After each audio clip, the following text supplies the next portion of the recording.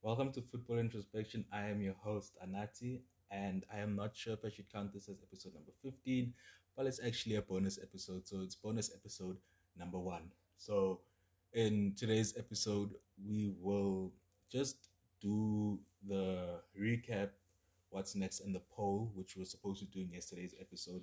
But yeah, I just decided to make yesterday's episode the full um, guest interview. So then check that out. I was interviewing a good friend of mine, Kateka Maribate. Had a great time. We're talking, had a good laughs. Um, yeah, I enjoyed that episode a lot. So just have a check out that episode number 14. And then yeah, so I'm gonna do those segments that we missed out on yesterday, do them today, and then we're also gonna have a chat on the transfer deadline day, just have a recap of the deals, and then yeah, we'll just get into it. So let's get into the episode. Okay, let's get into the recap segment, and we're starting off in France today. They were the only country that we follow that had international or that had football over the international weekend, and they were playing in the Coupe de France. So Nantes beat Brest 2-0. Um, Marseille drew 1-1 with Montpellier, but ended up progressing through with penalties. And then Bergerac Perrichot, I'm hoping I'm pronouncing the team correctly, but yeah, they beat Saint Etienne 1-0. So this was like the major upset for me. And they play in the league called the CFA. So I think it's the third division. I'm not sure because I know the second division is League Two. So yeah, I'm not sure what division they play in, what like in terms of the rankings of the CFA where it is. But yeah, they beat Saint Etienne who play in League A, and Monaco beat Lens 4-2. And then another surprise was PSG. They drew 0-0 against Nice after extra time and then got knocked out 6-5 on penalties. And apparently, Messi was getting booed by the PSG supporters. So yeah, that's hectic. And another stat that I have about PSG is that PSG have made it to the Coupe de France final 7 years in a row, and now they say when Messi joined, they don't even get past the round of 16. So yeah, that's hectic and tough for PSG. And then if we move on to World Cup qualifications, and we start in CONMEBOL, so that would be South America. Um, Last week Thursday, Ecuador played against Brazil, and that game ended 1-1. Ecuador's goalkeeper actually got sent off, and then he got sent off because he had a high boot, which was in around Matias Cunha's neck. So yeah, after the game, Cunha, there was a picture of him with like the marks that the boot left in his neck. And then Emerson Royal also got a red card. Yeah, I don't have much to say, but I just think it was stupid. You're already on a yellow card. Don't get involved in any nonsense that can possibly get you sent off, especially when the game is still 1-0. Just try and secure the victory. And then if you want to do something stupid, then go ahead and do it. But yeah, and then Allison actually got two red cards in that game, but VAR overturned both of them. And then, yeah, let's go into the other results. Uruguay beats Paraguay 1-0. Argentina beat Chile 2-1. Peru beat Colombia 1-0. And Venezuela beats Bolivia 4-1 with Solomon Rondon getting a hat trick. Then if we go north of that continent and go up to CONCACAF, which is obviously North America, um, the big game that I told you guys to check out on last week's episode was Canada versus USA, and then Canada beat USA. So that means Canada have played 10 games, won 6, drawn 4. So they're on the like the just the edge of qualification for the World Cup, and they stay undefeated in their World Cup qualification. So yeah, congrats to them.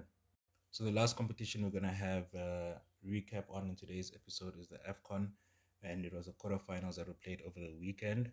So Cameroon beat Gambia 2-0 with a Carl Toko Kambi brace, which moves him up to 5 goals in the competition, which is second top goal scorer, with the top goal scorer being his captain Vincent Subabaka with 6 goals.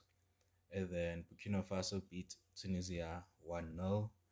Egypt beat Morocco 2-1 after extra time, goal by Salah and a magnificent assist by Mo Salah as well. I love the stop and go on the defender, similar to what he did to Marcos Alonso against Chelsea, where the defender thinks that he's going to cut in onto his left foot, but stops and goes, and then it's too quick for the defender to catch up in those like 3 yards or so that he ran before playing the cross in. And then Senegal beat Equatorial Guinea 3-1, and that means Senegal have conceded their first goal of the African Cup of Nations 2022, but Senegal still proceed on to the semi-finals. So congratulations to the 4 sides that actually made it to the semi-finals. Talking about the semi-finals, they start tomorrow, and Burkina Faso will be playing Senegal. And then the second semi-final will be played on Thursday. That'll be between Egypt and Cameroon. And then if we move on to the CONMEBOL, there will be Bolivia and Chile that will be playing tonight. And then tomorrow morning, there will be Uruguay versus Venezuela, Argentina versus Colombia, Brazil versus Paraguay, and Peru versus Ecuador. And then if we come to our European club action, there will be a match between Lyon and Marseille tonight in the French Ligue 1. And then in the Copa del Rey quarterfinals, tomorrow night we'll have Rayo Vallecano versus Mallorca and Valencia versus Cadiz. And then for you guys that are looking forward to other leagues, maybe like the big games in other leagues, tomorrow night we'll also have Rangers versus Celtic. So that'll be a very interesting game. Rangers are 2 points ahead in the league, so victory for Celtic gets them top of the log. So yeah, that's another big game especially in Scotland football. So let's get into the poll as well that I posted on Sunday. And the first question was, of these 4 players, who do you think uses their best foot, their weaker foot the best? And the options were Santi Cazorla, CR7, Dembele, and Son. Dembele got no votes, Son got 1 vote, Santi got 3 votes, and Ronaldo got 5 votes. So people have voted and said CR7 is the best at using his weaker foot. Can't really complain. I personally voted for Santi because I love the fact that he took set pieces as well with his left foot. So it wasn't just the thing that, for example, Ronaldo, he knows how to shoot with his left foot. He can get the power and everything with his left. But at Santi, I know that he's got that precision and the technique with his left that he can also deliver a cross from a corner or take a free kick, and not even necessarily just using it with power, but with finesse. Even though I've never seen Ronaldo do it, but probably could, maybe, I don't know. But yeah. And then I asked also, second question was, who do you think is the best international manager currently? There was Mancini, Enrique, Scaloni, so from Argentina, and then other. And then Enrique and Scaloni got no votes. Mancini got 3, and then the other got 3. I had asked for someone, like, if you believe it, someone else just to comment as well. So I got Kasper Hjulmand, that's the Denmark coach. And then I personally voted for Hansi Flick. I love what he's been doing with Germany. I think he's getting them back to their best. And then the last vote for other, the person didn't comment, so I'm not sure who that would have been. But yeah, that means Mancini takes the cup in terms of being the best international coach currently. And then the final question was, who do you think was the best Spaniard in the Premier League history, or according to the Premier League history? And there was El Nino, Fernando Torres, David Silva, El Magico, I think that's what his nickname is. And then there's Mata, I'm not sure what his is, and then David De Gea. And David Silva took a clean sweep, got all the votes. Can't really disagree with that. I honestly love Torres because of his spell at Chelsea, but yeah, I personally also voted for David Silva because he really did bring a lot of magic to the Premier League. So yeah, that's the poll, and thanks for participating. Stay tuned for the quiz on Thursday, and yeah, thanks. So in today's episode, the whole theme of it is the transfer deadline day, and just giving a recap on what happened, who signed for what, and yeah, just recap, because a lot of transfers happen on this day, which was yesterday. Yeah, so I'll just be going through like the major signings. I'll go through most Premier League teams that have had major signings on transfer deadline day, go through some um, European sides in the other leagues that had major signings. But yeah, a lot of the action is done in the Premier League. So most of the teams that I will be speaking about will be Premier League sides. So yeah, so I'll just be going down in Premier League. I'll be going down the Premier League table. And then if I skip some teams, then that'll just mean that they didn't make any major signings on the day and probably had their signings already completed earlier on in the month. And during our Transfer Thursday segments, we had already covered some of those signings, so I won't be repeating that. Yeah, so let's get into it and start with Manchester City. And Manchester City signed Julian Alvarez from River Plate. They sent him back on loan as well. But with his signing is that he's currently South America's best player because of the individual trophy that he won. And I think they say he scores a goal a game in the Argentinian top flight league so far. So if you remember earlier on, maybe 2-3 weeks ago, on one of the Thursday episodes, I did mention that Man United were looking to sign Julian Alvarez, and that was before Martial and all the others left Man United. But yeah, so it's a good signing for Man City. Apparently, he could be like, obviously, it's hard to compare him to Aguero, but it could be the next Aguero in terms of him being Argentine and being a striker. So yeah, but he's on loan at River Plate for the rest of the season. So River Plate were looking to keep him for like the whole 12 months. But yeah, we'll see how that goes. Maybe we'll see him sometime next season in a Man City jersey. And then in terms of Liverpool, Liverpool were looking to sign Fabio Carvalho from Fulham, and that didn't happen. He was an 18-year-old player, very impressive. Watched a few of his games. Plays in the number 10 position, scores goals, great goals. But yeah, I think they were trying to get him in like how they got Harvey Elliott from Fulham as well. So yeah, that deal didn't happen, but his contract does expire at the end of the season. So unless he signs a contract, Liverpool will be able to sign him again, but this time they'll have to go through a tribunal which will determine the fee that must be paid because he is still under age. I think it's under 21. If you sign an English player or from an English club, player under 21, then you still have to go through a tribunal who declare how much you have to pay to his former club. So yeah, but they did get the signing of Luis Diaz through. Yeah, I wasn't not sure about that. They're paying 40 million straight up, and then another 20 million in add-ons. And it's 25 in add-ons. So 20 would be like easy bonuses. They say maybe it's some things like appearances and helping Liverpool to the top four, and then 5 million in like hard bonuses. So that could be goals, winning Champions League or something like that.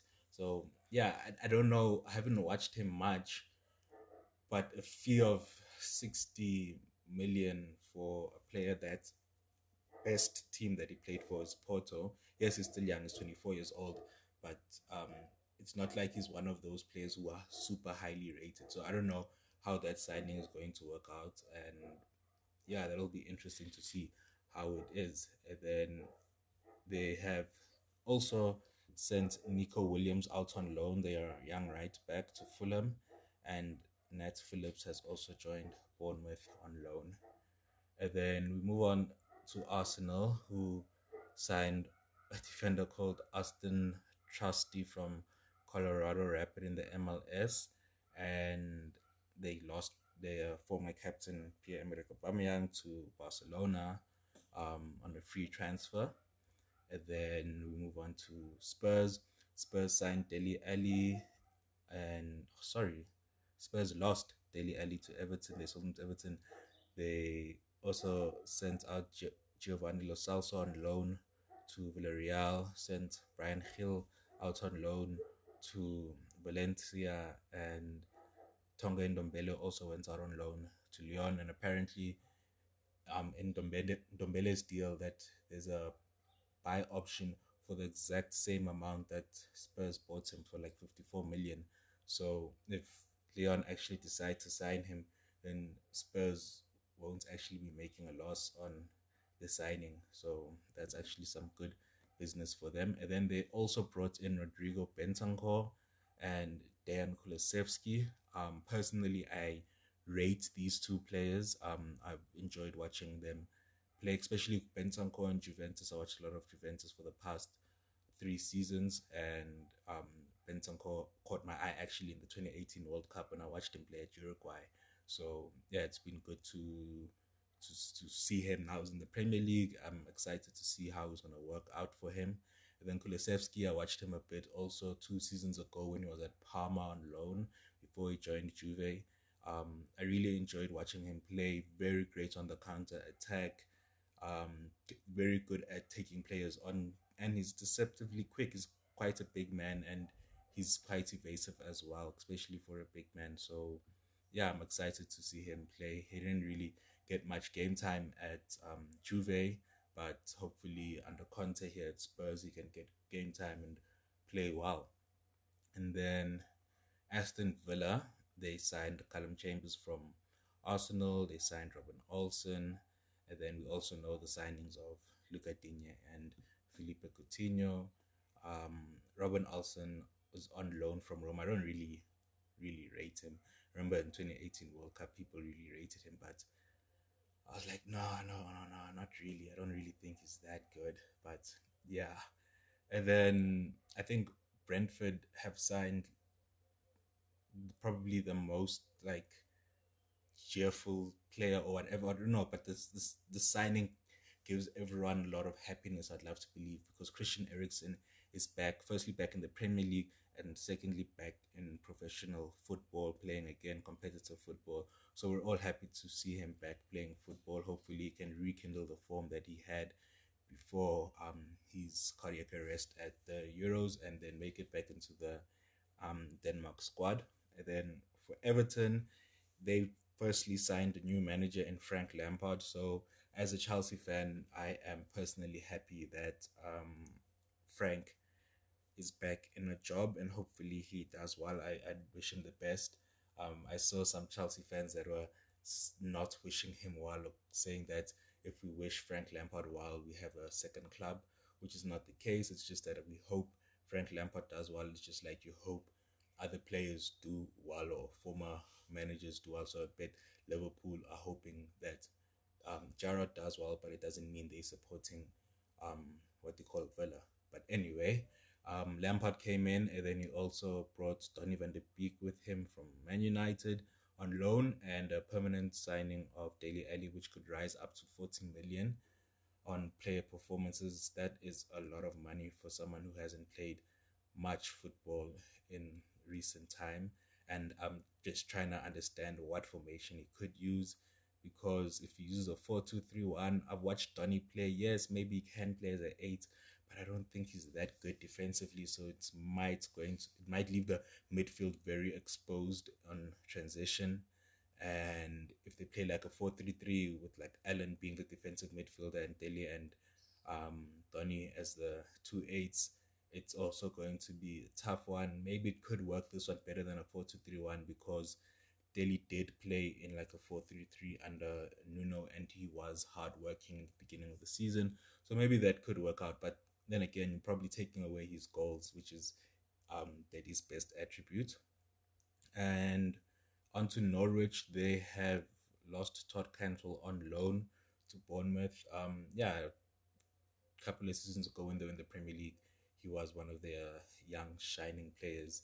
And then again, when they got promoted, he was a star. And then he just fell out with Daniel Farker and hasn't been able to get back in the side under Dean Smith as well. So, yeah. And then Newcastle have signed Dan Burn from Brighton. So he's going to come in at centre back. Matt Targett at left back on loan from Aston Villa. And then they also signed Bruno Guimaraes. I hope I'm pronouncing his name correctly. I'm not sure. But yeah, that's a big signing. he was linked with sides like Arsenal. Apparently, Chelsea were also looking at him. So essentially the bigger sides were looking at him, and yeah, he's in a relegation battle. So hopefully, for his sake, that he doesn't go down with Newcastle and they stay up. And then Burnley replaced Chris Wood with Wout Weghorst from Wolfsburg.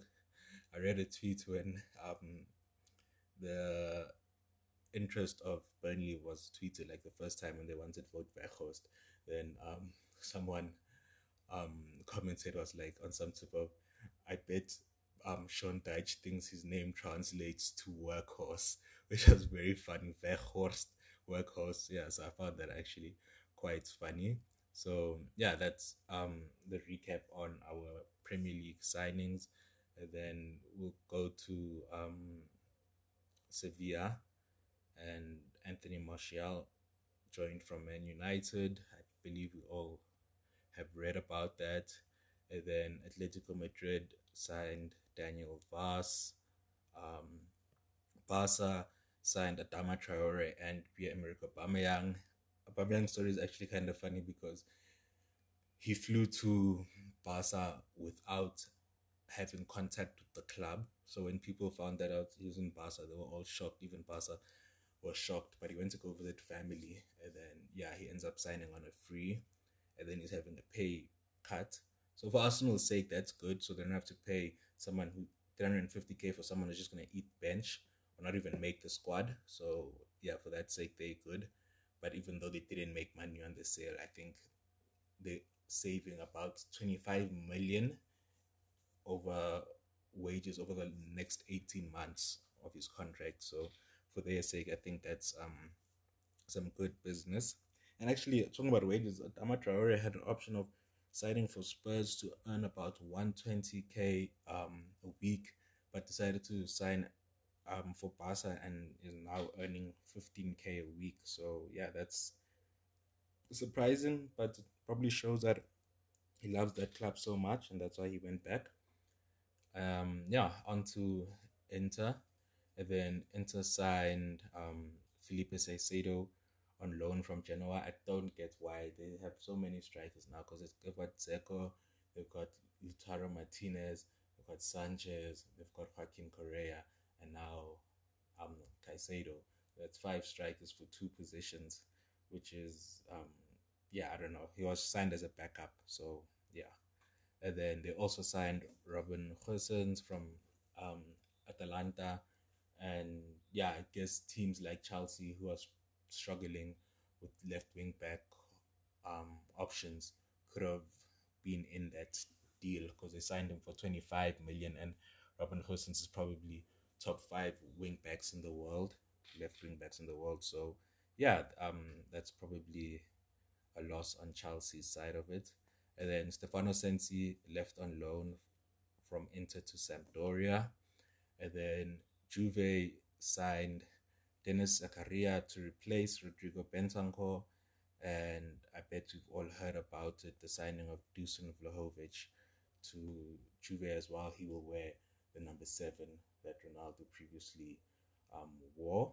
And then for Juve, they also lost Aaron Ramsey. He went out on loan to Rangers. So yeah, I think he's just trying to get some football and play in. It's actually a big club, so play some competitive football, but also just get some game match fitness for the World Cup that's approaching this year. Yeah, that's more or less the big signings that. Oh, that's all the big signings that I wanted to cover over transfer deadline day, just to give you guys a recap on what was happening over transfer deadline day. And if I were to be asked who I think are the winners of the transfer window,